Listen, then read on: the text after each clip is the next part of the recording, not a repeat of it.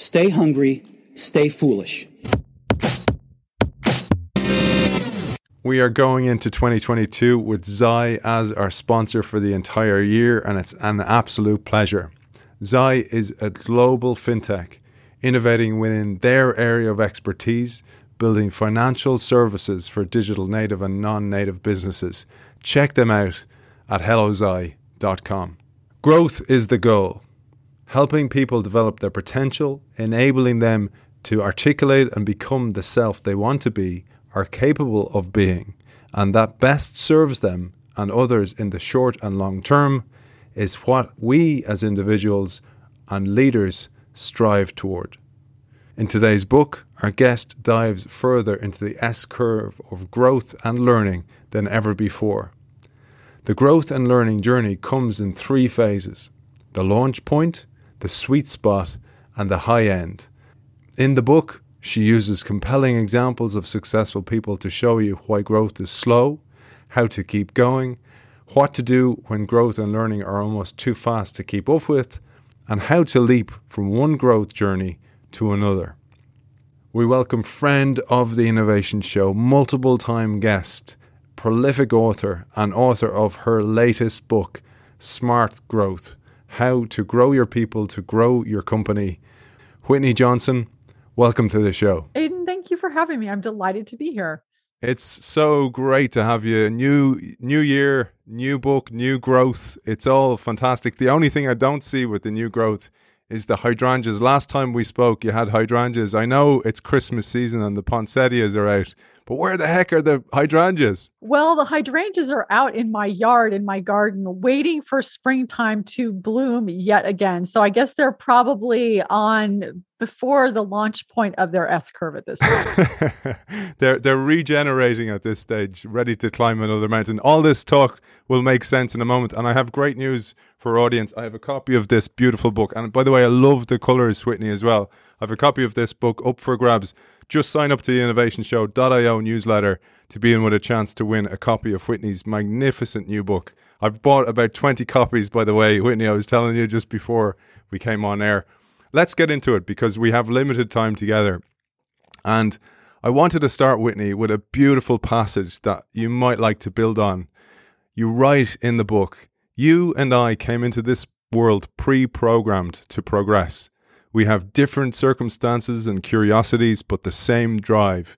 To want to grow is human, but life has a way of muffling our innate desire to learn, and as adults, we often find ourselves stagnant or bored at work and in our personal lives." Maybe we'll use that as a starting point. It's interesting because whenever you write a book, there are sort of the backdrop of this is that you write a book and you come into a book having this point of view, and then you realize later that in fact, you have a lot of a priori assumptions. And so one of the a priori assumptions I had is, yes, we can talk about growth and yes, we can talk about learning, but what are some of my foundational assumptions that go into writing this book? And I realized that one of them is that I believe that we came to this planet where we were pre-programmed. It was wired in us that we could learn and we could grow.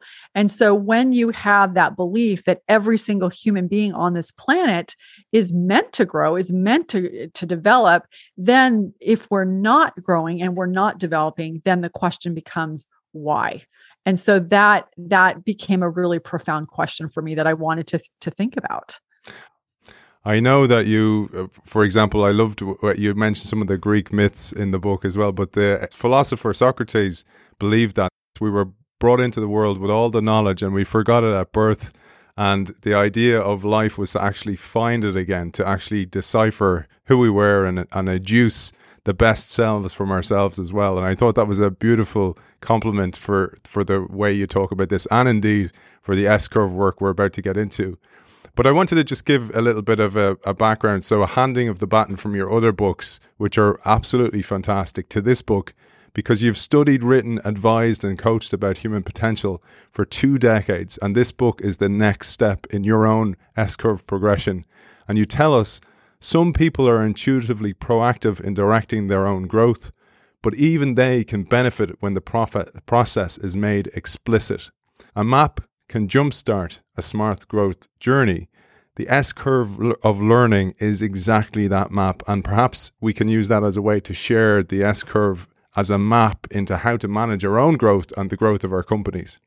Yeah. So one of the things I think is actually really exciting right now is that after 2 years of a pandemic, we have this opportunity of what psychologists call post-traumatic growth.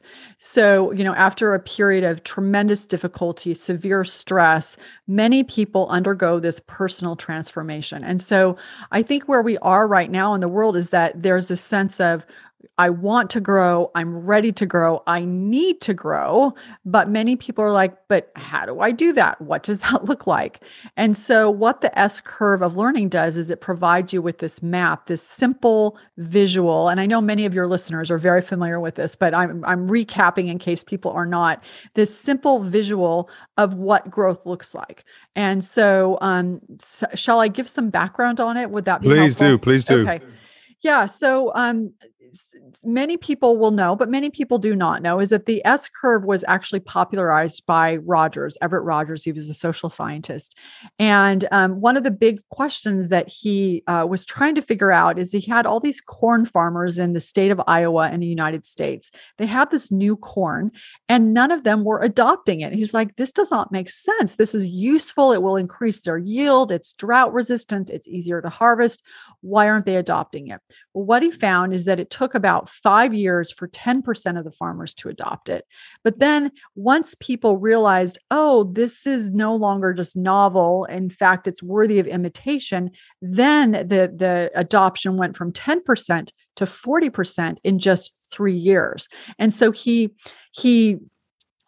decided and analyzed and postulated, I would say, is that every idea, when it's adopted, follows the shape of an S. And so his big insight was to look at how groups change. And that's something that I think is very powerful. He saw it with the corn. Well, we were using it at the Disruptive Innovation Fund that I co-founded with Clayton Christensen to look at how quickly those innovations would be adopted, and therefore, when would our investments take off. The insight then I had as we were doing this investing was that the S curve could also help us understand how we learn and how we grow. And so then you start to have this map, because what it does is you say to yourself, okay, if I look back at the corn farmers, that means that every time I start something new, I'm going to be at the base of that S. And it's not that growth isn't happening. It's just really slow and it's awkward and it's uncomfortable. And I'm going to be impatient and possibly discouraged. And so the growth, it's happening. It's not apparent. And so it's going to feel very slow. So that's very helpful for you. You just take on something new and you're like, this isn't going fast. Well, it's not supposed to go fast. And then you start to normalize the experience you're having and saying, this is slow. This is normal. It's exactly how things are supposed to be. And then from there, you say, okay, well, now that I put in the effort, I've increased in competence and confidence, I'm going to now move into that steep, sleek back of that S curve. And this is where things are still hard, but they're not too hard. And they're definitely easier, but they're not too easy. So it's super exhilarating. All of your neurons are firing. And so this is the place where growth not only is and feels fast. And this is that part of the curve back to the corn farmers in that 3 years where you went from 10% to 40%. And then at mastery, where you're very good at something, you've figured out how to do it, but because you're no longer learning, you're no longer getting the feel-good effects of learning, you're no longer getting that dopamine, you can get somewhat bored. So growth now is in fact slow. So now you have this very simple way of thinking about this very visual way, this very physical, kinesthetic way of saying, okay, slow, and then fast, and then slow. This is how I grow. And that helps you. You can use that whether you're starting a new job, you're starting a new role, you're starting a new podcast, you're writing a book, you're starting a new hobby, a new year. All of that, all of this model helps you understand and navigate launching into anything new. And it's so important in this era of rapid change that we're experiencing. And, one of the things I thought was really interesting when I read this book, because I didn't know this about you, and maybe it's why we connected so well, is your Celtic background. So both Scottish and Cornish, but your ancestors essentially pursued an unknown world as well. So this is in our nature to be able to explore, and they probably didn't have a map. Things were very, very difficult. And what I loved about the S-curve, the way you describe it, is it provides a map in this, if you call it a digital world, where we're actually exploring this digital realm, understanding new business models, new insights, etc. That becomes so useful. Maybe you'll say a word on the speed of change that we're experiencing, and maybe some of the coachees and some of the organizations you are coaching and what they're experiencing.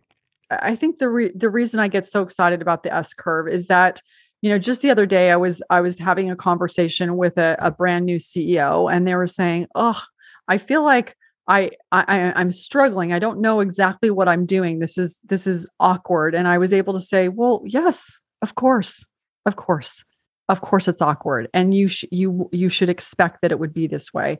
And then they were able to say, "Oh, I feel so much better that knowing that this is normal."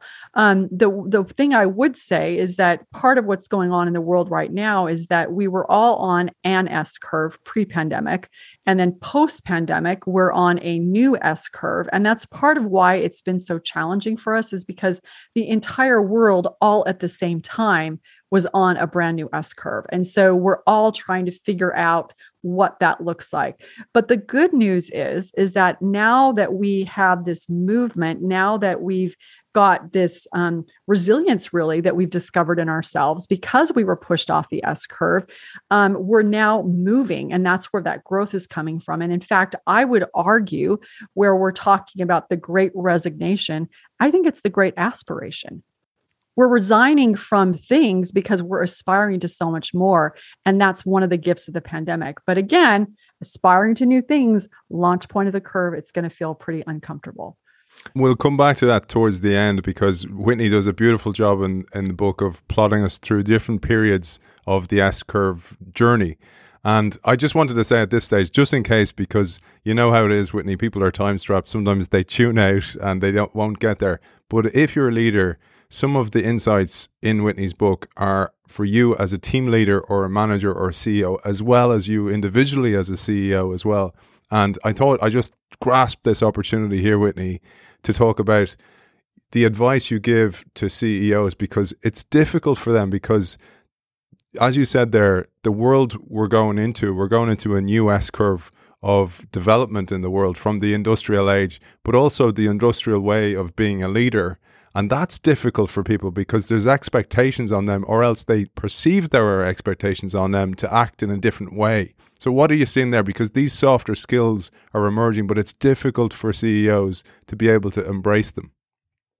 It is difficult because, as you just said, we were in an industrial era where we were looking at people and processes and everything as a machine, as cogs in the wheel.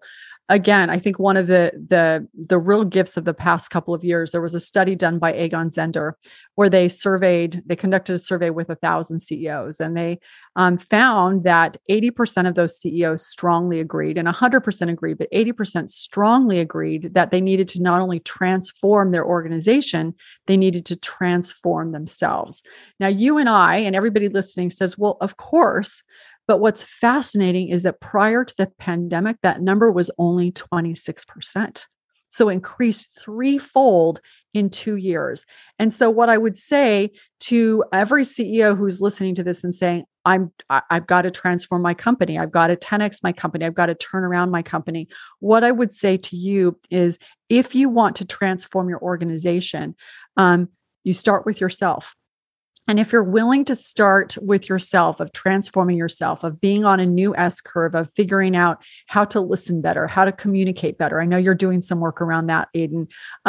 As you transform yourself and you're willing to go on that journey of growing up the S curve, you will give everyone in your organization permission to transform and change as well.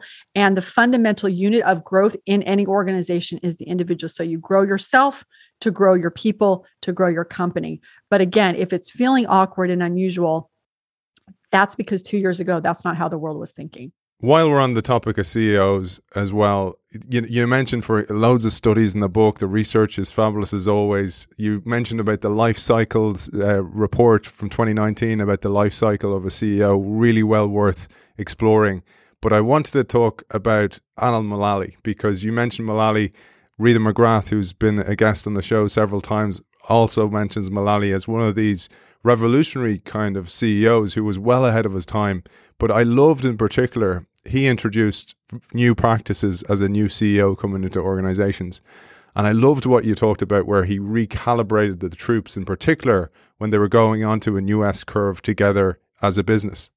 So one of the things that he does, and I think it's really powerful, is he understands, number one, the importance of ritual and routine. And also that in order for people, we're motivated individually, but in order for us to work together, we have to have a common purpose, a common vision of what we want to accomplish. And so what he would do, and it's a bit of theater, but it's also basically getting our neural pathways in sync so that we see each other as a friend, not as a foe.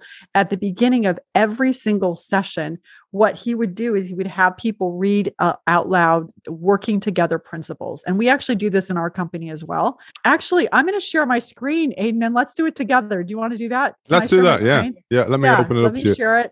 Here you go. And then we can read them together. That'll be more fun. So I'll go first. So people first, love them up. Everyone is included. Clear goals. There is no judgment. We are all here to help each other. Facts and data. We can't manage a secret. The data sets us free. Everyone knows our plan, status, and areas that need special attention. Respect, listen, and appreciate each other. Emotional resilience. Trust the process. Have fun, enjoy the journey and each other. Celebrate the red, their gems. Self-reliant and resourceful. I can figure it out. I can find a way. And I'll tell you the story on the red. So what are the reds is that they would color code all of their different projects. So green is it's on track. Yellow is no. And then red is like, stop. We got to talk about this. And what he did is he said, okay, when a red comes up, he would basically clap because people were willing to say this isn't working. And what he would look at it is saying, this gives us information about what we can do differently. And actually, I'll tell you a quick story around this. I know it's a bit of digression, but I think it's really powerful. Is when I was writing my prior book, Build an A-Team, I interviewed Alan and I wanted to know what he thought about failure. I said, so Alan, what do you do when things don't work? And he's like, when you fail. And he goes, well, I don't think about failure. And I was like, what? So I'm like, okay, we're going to take another lap around the track and we'll ask the question, what do you do when failure happens? He's like, I don't think about it. And I was like, it really literally was not computing in my brain. I could not understand what he was saying. So then I asked him one more time and he said, Whitney, I don't think about it that way. And this goes to this idea. When I see a red, that is a gem. When something doesn't work, this is information. This is data that will allow us to get better. And so, as you can imagine, one of the reasons he was such a great CEO is that he was so resilient. And the resilience comes because you're like, this isn't a referendum on me or my ego. It's just the system and how can we do that better? And I think this comes back to what you were saying of that advice for CEOs is to say, we're all on this S curve together. And every time we get information about things that aren't working, it's not a referendum on me as a CEO or even you as a leader. It's just, this is information for how we can get better, how we can iterate faster and move up that S curve more quickly and effectively. I love that. I love to hear those. I think it's so important, Whitney, to share those stories.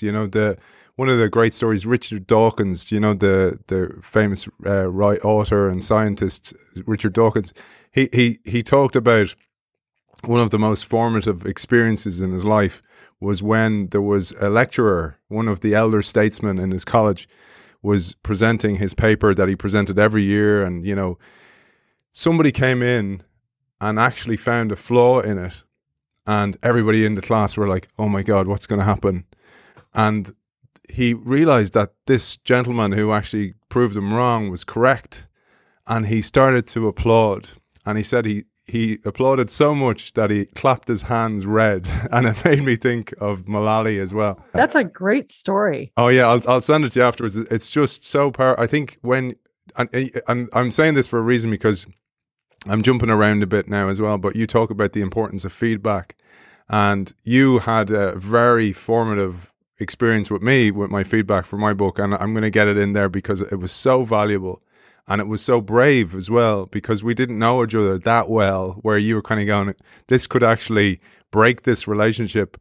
But I think given my sporting background, I was so appreciative of the feedback you gave me on the book, and it really made a huge impact. And I think those are it wasn't a post-traumatic growth moment, but it was a growth moment where it actually binds you, even through the ones and zeros here, it binds you together. I totally agree. And, Aiden, when you said that, and this idea of, along the S curve, and we'll bring it back to that. And I want to tell you another story, which is really fun. So on the S curve, when you're at the launch point, one of the things you do is you're exploring initially, and then you go into this collector phase. And the collector phase is where you're getting lots and lots of data that basically asking, can I get all the resources that I need from this ecosystem in order to move into the sweet spot of the curve? But one of those things that you're collecting is that data, and you're collecting that data that you're collecting is the feedback. And you said that you had this experience because you were open to it, right? You've got to be open, data collection, open for business. You were able to make your book more of a book that you wanted it to be.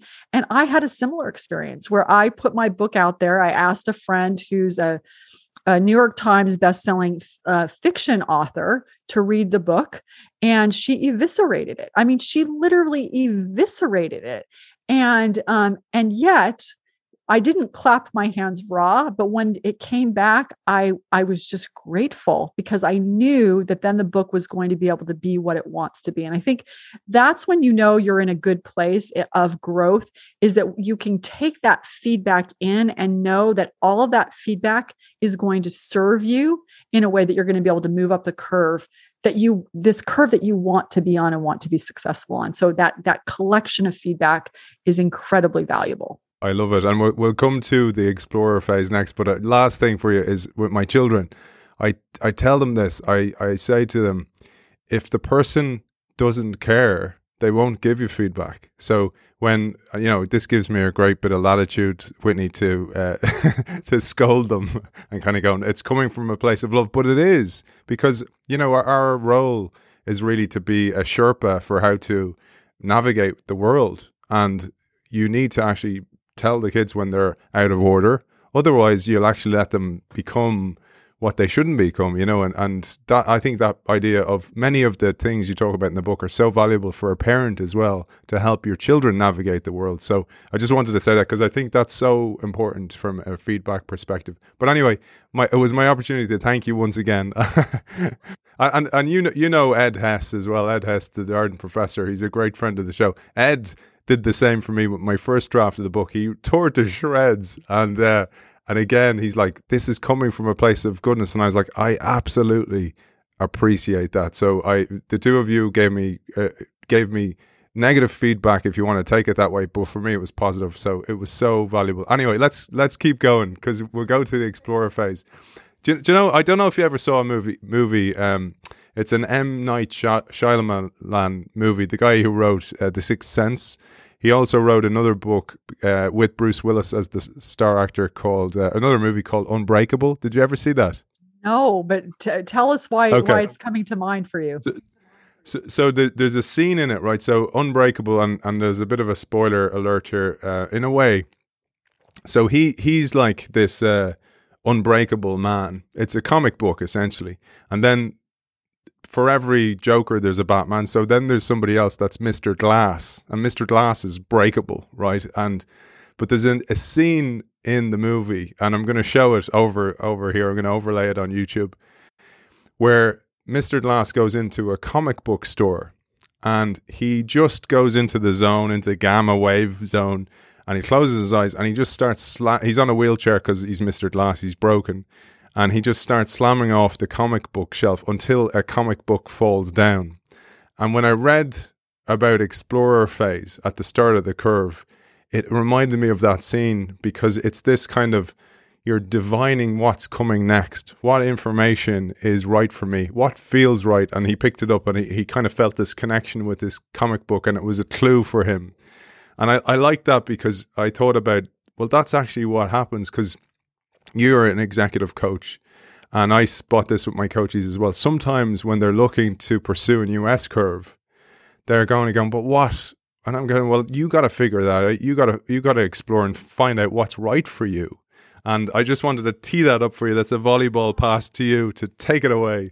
I love that scene of that film that conjures up. It makes it so much more visual and interesting. So, yeah. So the explorer phase, this is that place on the launch point of the curve where you may have decided to jump to this new curve, but you may have been pushed to this new curve. Like when you lose a job, and people are losing jobs and will continue to lose jobs, and so you're pushed here. And so then the question that you have to ask once you land in this place that you may have wanted to or not wanted to land, what are you going to do next?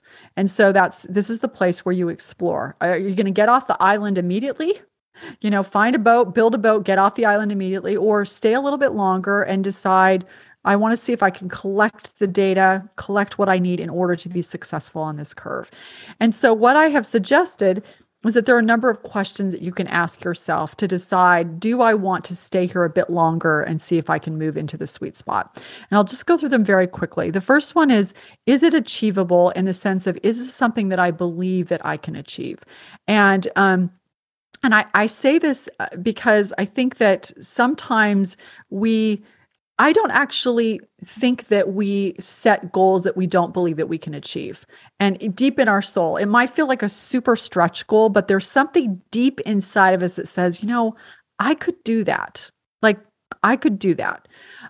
So for example, I don't think to myself, I'm going to run, a 3.5 minute mile. I don't think about that. I don't think it's achievable. And frankly, it's not achievable, but a 5-minute mile, that might be achievable. A 6-minute mile, that might be achievable. So is it something that I believe that I can achieve? Second thing is is it something that I can test easily? Can I get good feedback? We've been talking a lot about feedback. Can I get feedback that will help me inform if this makes sense or not very quickly? Third question that I think is really important to ask is it familiar yet novel? So is this S-curve familiar enough that I can figure it out? That I can navigate it, but is it novel enough that it will allow me to grow? So, for example, for you, having been a rugby player, you may say, I want to figure out how to play cricket. It's a different sport for you. It's definitely novel, but there's some familiarity that makes it navigable. That's a bit more of a stretch for me, not having played those sports. Cricket might be navigable, but it's going to be a lot more of a stretch. So I'm figuring out, I'm looking for that optimal ratio between tried and true and new. And then the other ones really quickly is, does it fit with my identity? It may not fit with who I am today, but it fits with who I aspire to be. And so that sometimes comes into play with religion. Like, it's not with who I am today, but I aspire to be this way. And so therefore it's worth the cost of what it's going to take to move up this curve. Does it move with my values? And then finally, does it align with my purpose? And those are big and deep questions, and we continue to iterate on them throughout our lives. But if you start there, you're going to be able to make a decision pretty quickly. Yeah, not the right island, got to keep going. Not the right S-curve, got to keep going. Or, oh, well, let me play with this a little bit more. I love that. And again, I just want to plant the picture again. The S-curve is your map, and you're exploring, you're going on this voyage of exploration. So the first point is to figure out, well, where can my boat go? And later on, the car as well, Whitney, we'll get into that. But I wanted to just zone into that very last question, because as an exec coach that very often people are very uncomfortable with exploring what are my values, what are my principles, what's my purpose, because oftentimes they've never ever done it before. But it's extremely useful. And you say exploration involves excavating our shadow values, wanting personal credit, for example, because as a child, if you weren't the best, approval was withheld. This dynamic was the seed bed for a shadow value. Get along with your schoolmates, but make sure that you win. Obscured values are often the default setting that govern our choices, but because they are less socially acceptable and productive than our stated values, we try to keep them hidden. Shadow values may live in the shadow of our consciousness, but they are very apparent in our behavior. I thought we'd dig into that because it's such an important point that's so often overlooked. Yeah, it's interesting. So there's some great research out there. They don't really call it shadow values. I think it's Robert Keegan and looking at sort of competing behaviors. But this is really important for us to think about because as we're making a decision of what S-curve we want to be on, you'll hear people say things like, well, money doesn't matter to me, but then they try to figure out how to make as much money as possible. And so then then there starts to be this dissonance between their behavior. And like we said, get along with everybody, but you have to win no matter what. And so that's why it can be so difficult in a work situation where people say, well, we just need good ideas. We just want all the good ideas on the table, and then we'll figure out that good idea, and then we'll make that good idea happen. And everybody's sitting there thinking, yes, of course, we want good ideas. We're going to succeed as a company. But then as soon as it ends up that you might not get credit for that idea, having gone through the school system, certainly in the West, where, you've got to get the A and you've got to be at the top of your class in order to get into college and university and all that, then all of a sudden people are like, well, but if I don't get credit, then what does that mean for my identity? And if my identity isn't intact, then am I going to get emotionally killed dead? So I better make sure I get credit.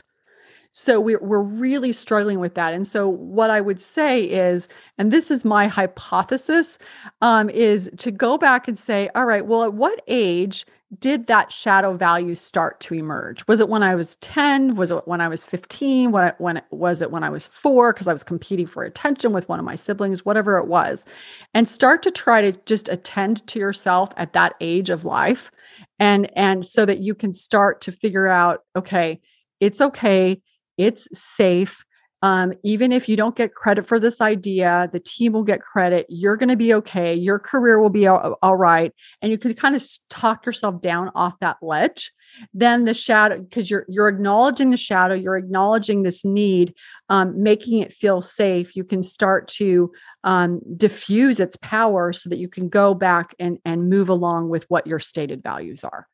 I think it's so important, and even to a personal level. So you mention all the time your husband, for example, is a truth speaker or truth teller. My wife's the same. She doesn't hold back. So there's no polite feedback. So I have a hard skin, Whitney. But one of the things that I find so interesting is, when your husband or your partner, for those people listening, will do a task that you expect of them anyway. It's like, hey, Whitney, I packed the dishwasher, and you're like, oh, oh, really? Well, you should have done that anyway. You're not doing me a favor. You're doing us a favor. And I actually explored that in myself because I was doing it for quite a while. This is maybe 5-6 years ago. And I was always looking for credit for those small things. And then I just kind of I went, actually, I dug into it, and I went, actually, it comes from my childhood because I was the only kid of 4 that actually did the tidying of the kitchen and did my own washing and swept the floor and all those things. But I never got credit for it. And when I dug into it, I went, and it was so relieving because it was like I was able to let it go then, and then never did it again, and just went, oh, well, geez, and there's a kind of a moment of, you kind of feel a bit embarrassed that you did it for so long, but that's the point. You actually can let it go. And I think that's, that self-discovery is so important. Absolutely. And I think also there's some compassion that comes into that of these shadow values come out because at some level we didn't feel seen, right? So as a child, you're saying, I did this work. Like I'm helping and I'm keeping our house working and no one's seeing that I'm doing it. And so then you're like, okay, yeah, but now I'm in a totally different situation. And my wife, my partner does see that I'm doing it. So now I'm okay. But once we can acknowledge that, then again, you pull it out of the shadows, you excavate it, it diffuses its power and you can move forward. So I think it's just really important because we once we know what's happening, we're going to be able to move along that curve faster, because we know what values are going to potentially drag us back down because they're competing with what we're saying we're trying to do. So I wanted to jump to something else, the jumping S curves, because one of the things about jumping from curves to curves, I often think of Tarzan going from vine to vine, is that we sometimes get it wrong. And I'm going to call upon, which you do very very graciously in all your books, you reveal parts of yourself. And I didn't know this about you. And you say here, smart growth requires dedication, discipline, hard work, a host of things that challenge us and test our patience. We can become frustrated, particularly when we fail, but the exploration process can help shield us against undesirable consequences. You know this from personal experience, as you share with us, because while having enjoyed a measure of serendipity and good fortune in your life and career, you've also undertaken S-curves that haven't worked out and felt cursed to you. I think that's really important, and I'm very grateful that you mentioned that, because oftentimes people don't share that, and then somebody else looks and kind of go, oh, well, I don't have what it takes, and you're kind of going, you do. This map will help you, including help you understand that they don't always work out. So a little bit of backstory here, Aiden, I think is important, is that in the version of the book that I was talking about earlier, my friend Julie that eviscerated the book, she said to me, she said, the book sounds, I don't know that she said this, but this is my interpretation. The book sounds a bit chirpy, and then you do this, and then you do this, and then you climb the S curve, and then this happens. And I think that we do that because we want to put forward a positive face and like, yes, you can do it. And yes, we can accomplish things.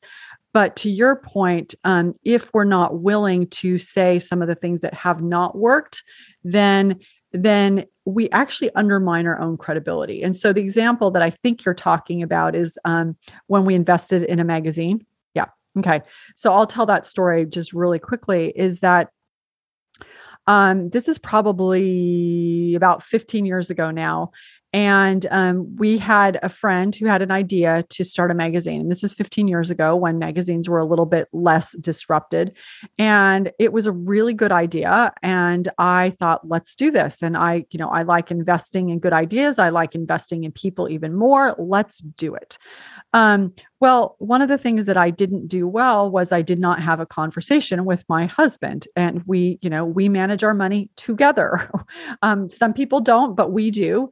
And I just went off without actually having the conversation. I think one of the things that can happen sometimes is that when we're in the launch point of that curve, yes, you can get overwhelmed, but sometimes you can get overconfident and impatient, which is what I did. I just want to do this. We're going to just do this. Well, we did do it, but it turns out that we didn't do simple things like having an agreement in place before we invested money in it. All sorts of rookie mistakes, and so it ended up doing really well for a brief period, but then it unraveled, and the friendship clearly unraveled, and we lost a lot of money. And for a brief time, I had to do some work of regaining my husband's sort of sense. Trust is probably a little bit strong, but it was tough for us because there was this sense of we hadn't done this together. We hadn't worked through this together. We hadn't made a decision that should have been made by us collectively together, because I got impatient in wanting to move along that curve. And so I do think that as we're thinking about launching new curves, I think quarter life crises, midlife crises can be avoided if we're willing to be patient at that launch point and really do the exploration, really do the collecting. One of the other things you talk about here, and this comes up oftentimes when people are evaluating and exploring, is which one do I go for? Because there's maybe, and this is actually the paradox of choice and the difficulty when you have some great choices to make. And you've experienced this as well. And I love how you put this, because this was at the S-curve point where you started out off as a thought leader, started your podcast, started publishing, etc. And you had a choice to make here. And I love how you put this. In many ways, that partnership was a good fit. This was a partnership with your two friends. Maybe you'll give us some backstory. But you still, and this is the key point, you still feel a little pang of sadness because you've seen how successful that other experience went. But I love what you said next. The tide went out. A desirable ship sailed away and you weren't aboard. But none of us can visit every attractive port of call. Beautifully written. And maybe you'll give us a bit of the backstory here, because this one is so valuable. So this is to the point of, there are sometimes it's like, well, should I go become a UFC fighter or should I, run 3 miles? And it's like a pretty easy decision, right? But you're talking about, what do you do when you've got two really good choices?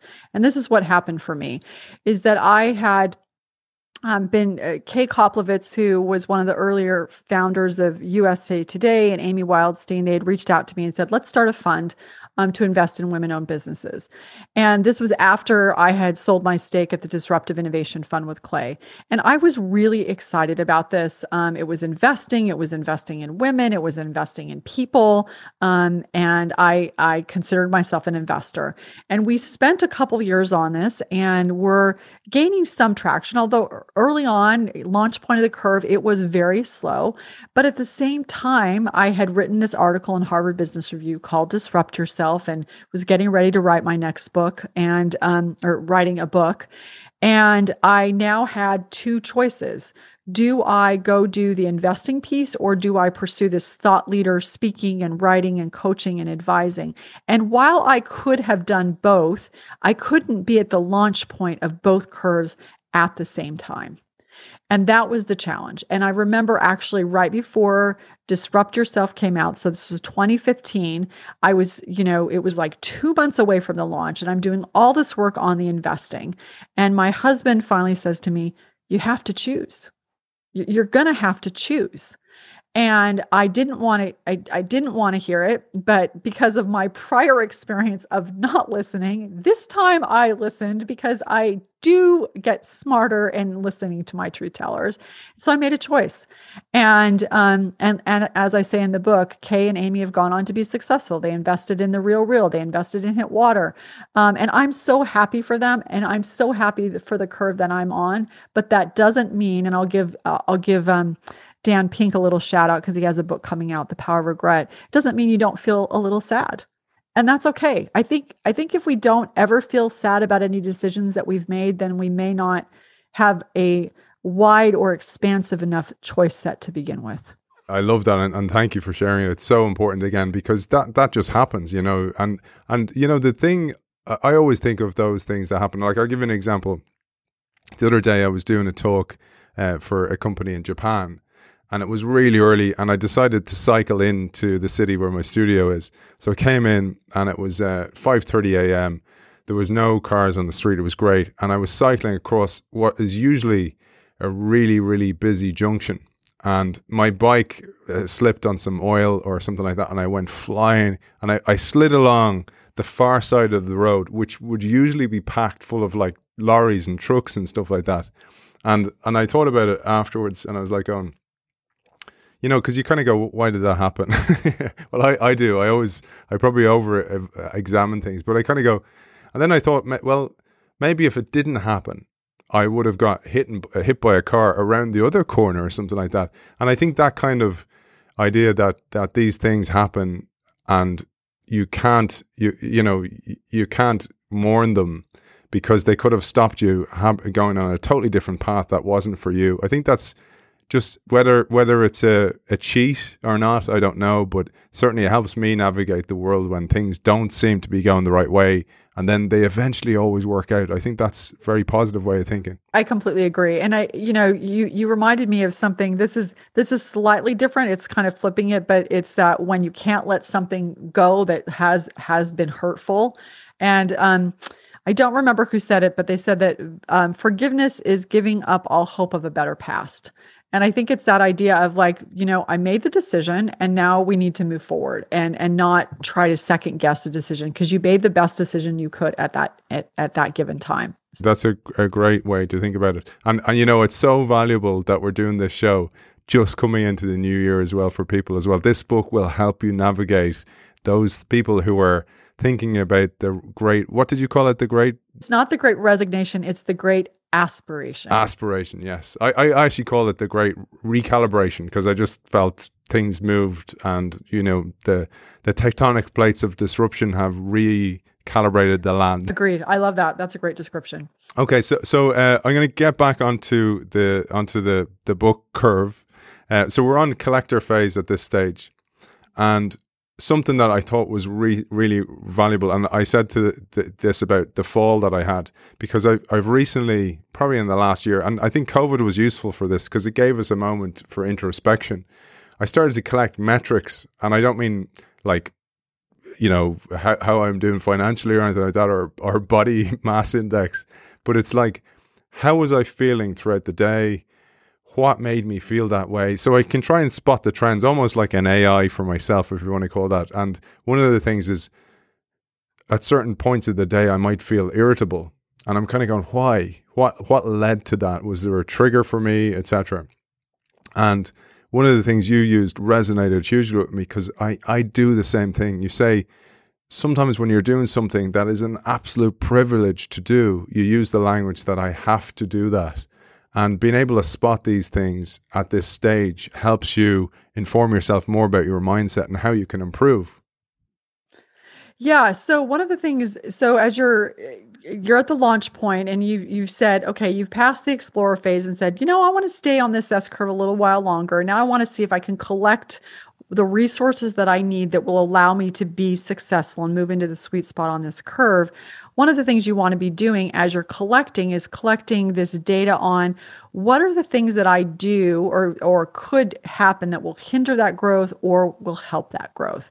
And so there's this we think about, Christmas has just passed, and we think about Charles Dickens' A Christmas Carol and revisiting our ghosts of the past. And one of the ghosts that comes up is the language that we use to describe the experiences that we're having, to describe and how we frame our life. And so I'll give two things. One's a negative and one's a positive. So you just alluded to this, is this idea of I can be getting ready to go on a trip where I get to speak, in a wonderful place like Denmark, or I get to submit a book, or I'm going on a vacation, and I will say, I have to do this. And I think about that, and what am I telling myself? What am I telling my psyche? What am I telling my body when I say I have to do it? I'm saying there's something dangerous, that this isn't safe, this isn't something worth doing, and that is going to hinder me from making progress up the curve. And so I have become much more aware of, when am I saying I have to? And that came up because my daughter caught it. I didn't know I was doing it, but she said, you say I have to a lot. And really, first of all, do you have to? And why are you saying I have to about these things that are really, as you say, privileges? But the other thing that I do that I noticed, and I didn't realize, is that when I eat food, I love eating food. Like my husband or daughter will make food. We have berries and we make jam, or they'll make tacos or whatever. And I'll be like, I love this. This is so good. And they said it gives them so much delight because I love food. And I realized, oh, so for me, food is a love language. It's a way that I feel loved when people share with me good food. And also it's a way of sharing food with other people. And obviously there's oxytocin. That is something that having those meals together, having that point of connection is allows me in my life generally to move up that S curve. And so that was another sort of fun thing that came up. I wanted to get to accelerate, and there's a piece where it's very hard to describe here without the visuals as well, but there's a speed that goes with each of the points on the curve as you go up, because at the start it's slower and it gets faster and faster, and then it stagnates again at the top like an S curve.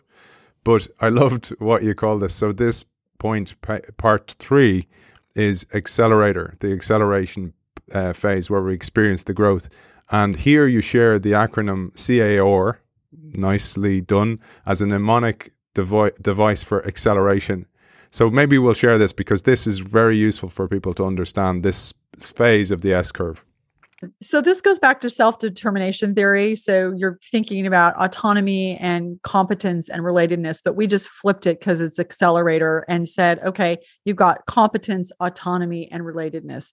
And the idea here is that you'll know that you're in the sweet spot when these three things are in place. And so you're feeling very competent, you're feeling confident. It's still a challenge, but you're like, I can do this. I've got this. And we've all had those moments. You can kind of argue that it's that moment of flow of when you're figuring something out and you're competent at it. There's also the sense of autonomy. And the autonomy is that you feel this sense of, I am the master of my own fate. It doesn't mean that it's not a hard situation. So one of the stories that we tell in the book is a woman by the name of Liz O'Donnell, where she discovered that both of her parents needed help. She had a full-time job. She had young children, and she was feeling very angry about it and like resentful. And then finally she just said, okay, I want to be with my parents when they're dying. So I'm going to choose to do this. And as soon as she decided that she was going to choose to show up and choose to be in that place that she was in, not why am I here, but what am I going to do? Then she had this sense of autonomy that would allow her to move into the sweet spot. And then the third thing is this sense of relatedness. When you're in the sweet spot, you feel connected to what you're doing and you feel connected to the people around you that you're doing it with.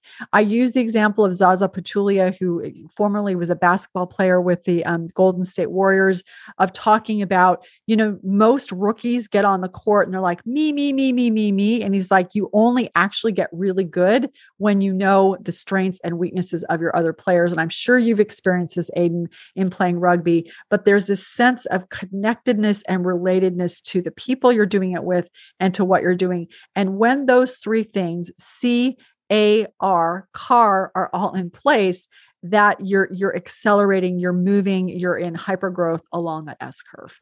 I wanted to tack on a little bit here because you mentioned Myron Scholes, and that I love this quote: all of the returns are explained by the tails. The middle is a lot of noise. I thought this was very valuable and a great mental model. So I was so excited. I was actually speaking in London and I heard him speak and I was like, this is awesome because this explains it. And he basically says, from a stock market perspective, he did this analysis over 150 years. And what he found is that your returns differed dramatically depending on when you bought or sold. So if you sold all your stocks when the stock market went down precipitously, then your returns were astronomical. If you'd sold all your stocks periodically when the returns in the market were good, then your returns were terrible. And so basically his idea is if you can get the beginning right, the launch point of the curve right, and if you get the ending right, the mastery part of the curve right, then the sweet spot, the middle of it will the momentum will take care of itself. And that to me was just so compelling and so powerful. And I love it when you get examples from other disciplines that help you illustrate the point that you're trying to make. And I think this did it beautifully.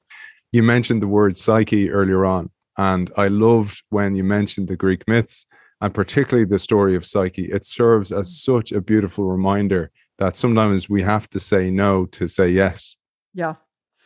Yeah. So one of the challenges or the risks when you're in the sweet spot, what we need in the sweet spot is we need focus. And the reason is because as you're capable and you're competent and you're feeling this sense of like, I got this, you get lots and lots and lots of opportunities.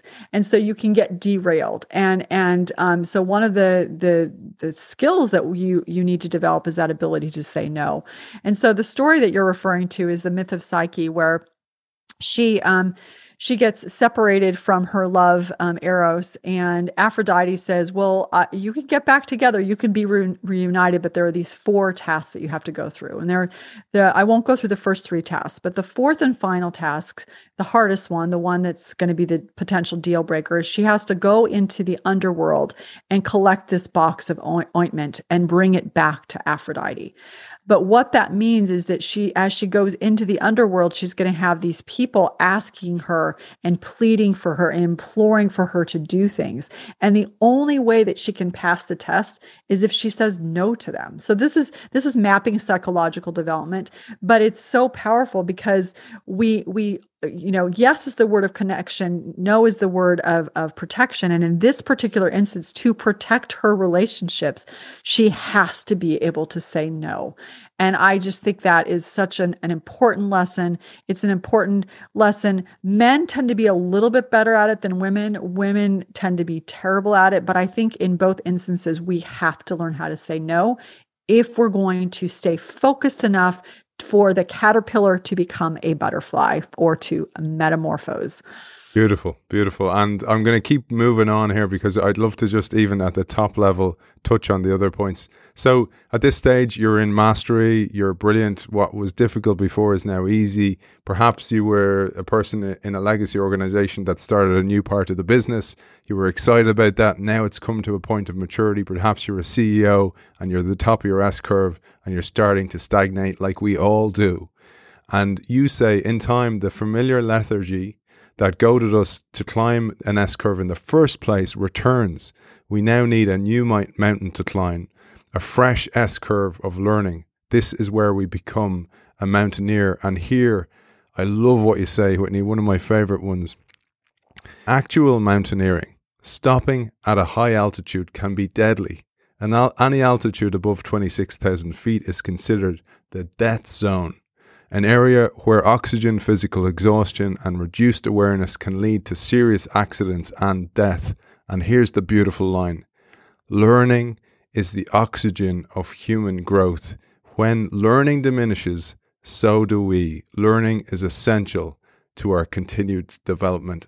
Love that line. Yeah, exactly. Because when you stop learning and you stop growing, you're effectively your brain and your body are going to start to die. And so once you get to the top of the mountain, you actually have a number of choices. One can be that this is a summit, not the summit. So you find a way to challenge yourself in such a way that you continue to stay in the sweet spot and you just keep climbing that mountain. And I think that that is something that many of us do in our lives. And it's certainly what we need to do with our relationships, right? The relationships that matter most to us, we don't ever want to get to that place. We want to stay in the sweet spot perennially. But the other thing is that we may need to decide that we've got to jump to a brand new S-curve entirely. The challenge or the opportunity for us is that we want to continually grow, and growth is about being able to complete the entire growth cycle. It's not just about navigating the launch point or being in the sweet spot all the time or in mastery. It's the ability to continually get to the top of the mountain and jump to the top of a new mountain, or find a way for that mountain to actually just be a stop along the way.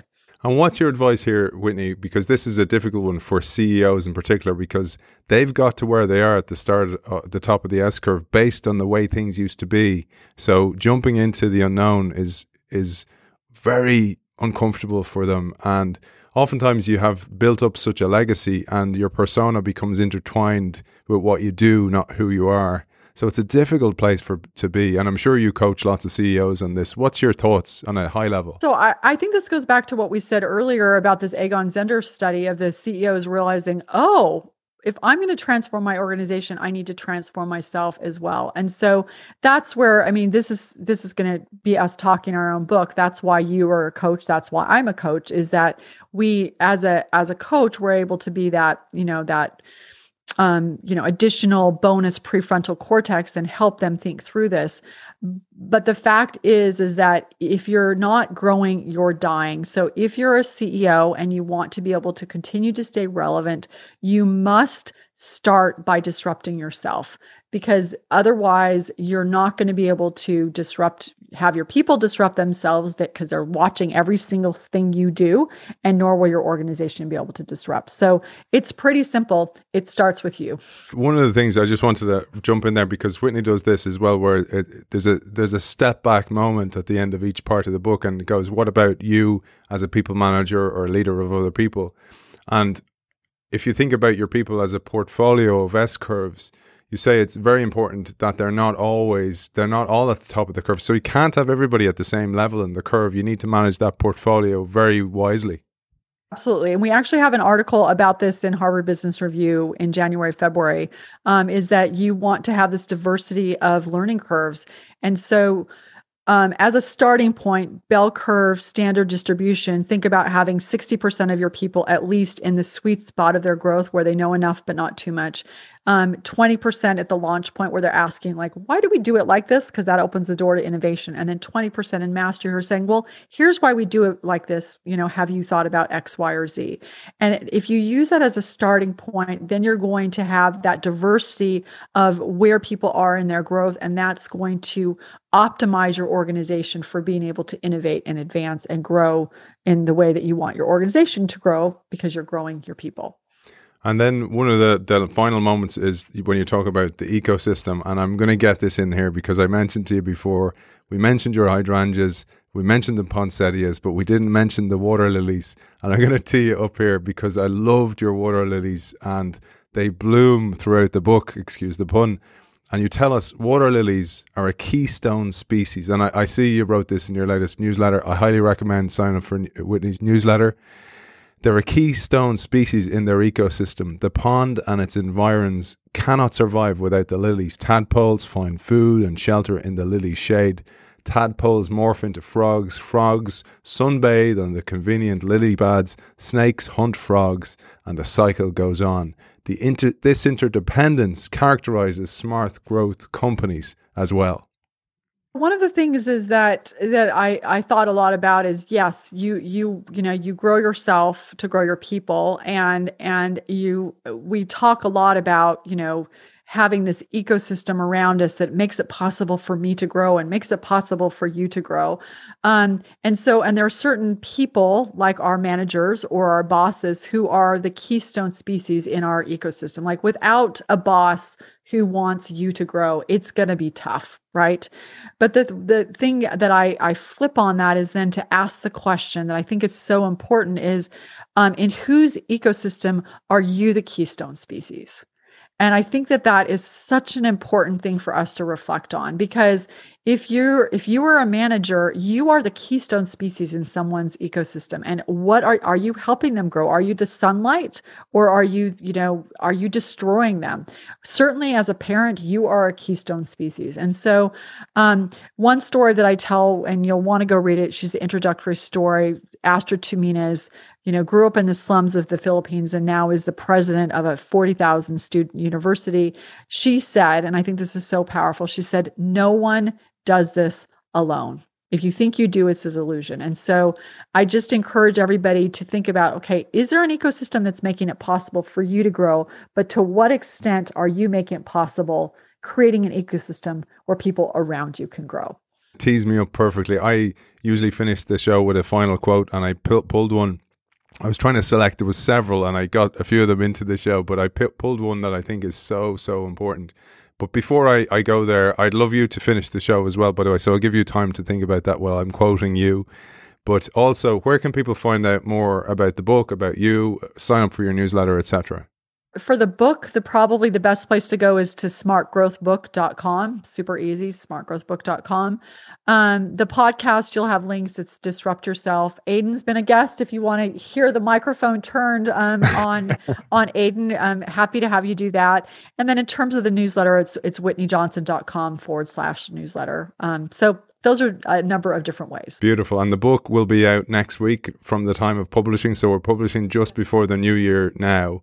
And the book will be out in the first week in January. You can pre-order, of course, on Amazon as well. And that all helps. One thing I'm going to say, I'm going to start saying this as well, because I've only realized this, is if you do buy the book and you like it, please leave a review on Amazon and Goodreads. It really helps the author. And it's so important. So we live in an age of an algorithm. Yes, we do. My algorithm was going on in my head to try and decide which quote to pick. And I was wondering how to finish today's episode and how I'd repay the kindness that you've given me over the years with the crucial feedback, etc. And I think this might do it, but it's not by you, but it's by somebody who had an immense impact on you, and somebody that we've celebrated several times on the show. He was due to come onto the show. Sadly, he left us way too soon, and that is Clayton Christensen. We've mentioned him many, many times on the show through Scott D'Antoni, through you, through Michelle Weiss, through Michael B. Horn. So many people have been touched by this great man. And I'm going to pull this quote because I absolutely love it. He's talking about the ecosystem you leave behind here. And he says, while many of us might default to measuring our lives by summary statistics, such as the number of people presided over, number of awards or dollars accumulated in a bank and so on, the only metrics that will truly matter to life are the individuals who you've been able to help to become better people. He says of himself, when I have my interview with God, our conversation will focus on the individuals whose self-esteem I was able to strengthen, whose faith I was able to reinforce, and whose discomfort I was able to assuage. A doer of good regardless of what assignment I had. These are the metrics that matter in measuring my life. That was your great friend, Clayton Christensen, who influenced so many of us in innovation. But I chose it because of what he says, because I think you also, in that interview that we're all going to have, can measure your life in the positive, in the light that you have spread, the people that you've lifted, and the courage you've instilled in so many. But I don't want to finish the show with that, but I wanted to say that publicly. But I wanted to hand over the mic to you to close today's show. Whitney, what's your word for our audience today? I have a couple of thoughts. Number one, thank you for being so thoughtful and truly appreciative of the work and the love that we put into this book. So I wanted to first of all say thank you to you for that. Secondly, if you're on video, you can see that I am tearing up a bit because he was such a great man. And I love what he says of, whose self-esteem I'm able to strengthen, whose faith I'm able to reinforce, and whose discomfort I was able to assuage, a doer of good, regardless of the assignment that I had. It's just beautiful. And he really did measure his life this way. And I'm just so grateful to have been able to be influenced by him and influenced by the fact that he did not separate his secular from his spiritual life, that he really put the two together. And what a gift. So I think what I would say is in the dedication to the book, I dedicated it actually to Clayton. And what I said, and I think this will be my final words, is to Clayton Christensen, who made this S-curve possible. Friend of the Innovation Show and author of yet another fantastic book, Smart Growth, How to Grow Your People to Grow Your Business, Whitney Johnson. It's always a great pleasure. Happy New Year. Thank you, Aidan. And thank you to our partners over at Zai, a global financial services company specializing in foreign exchange and payments and supporting innovation in all its forms, including this show for the entire of 2022. Check them out over at hellozai.com.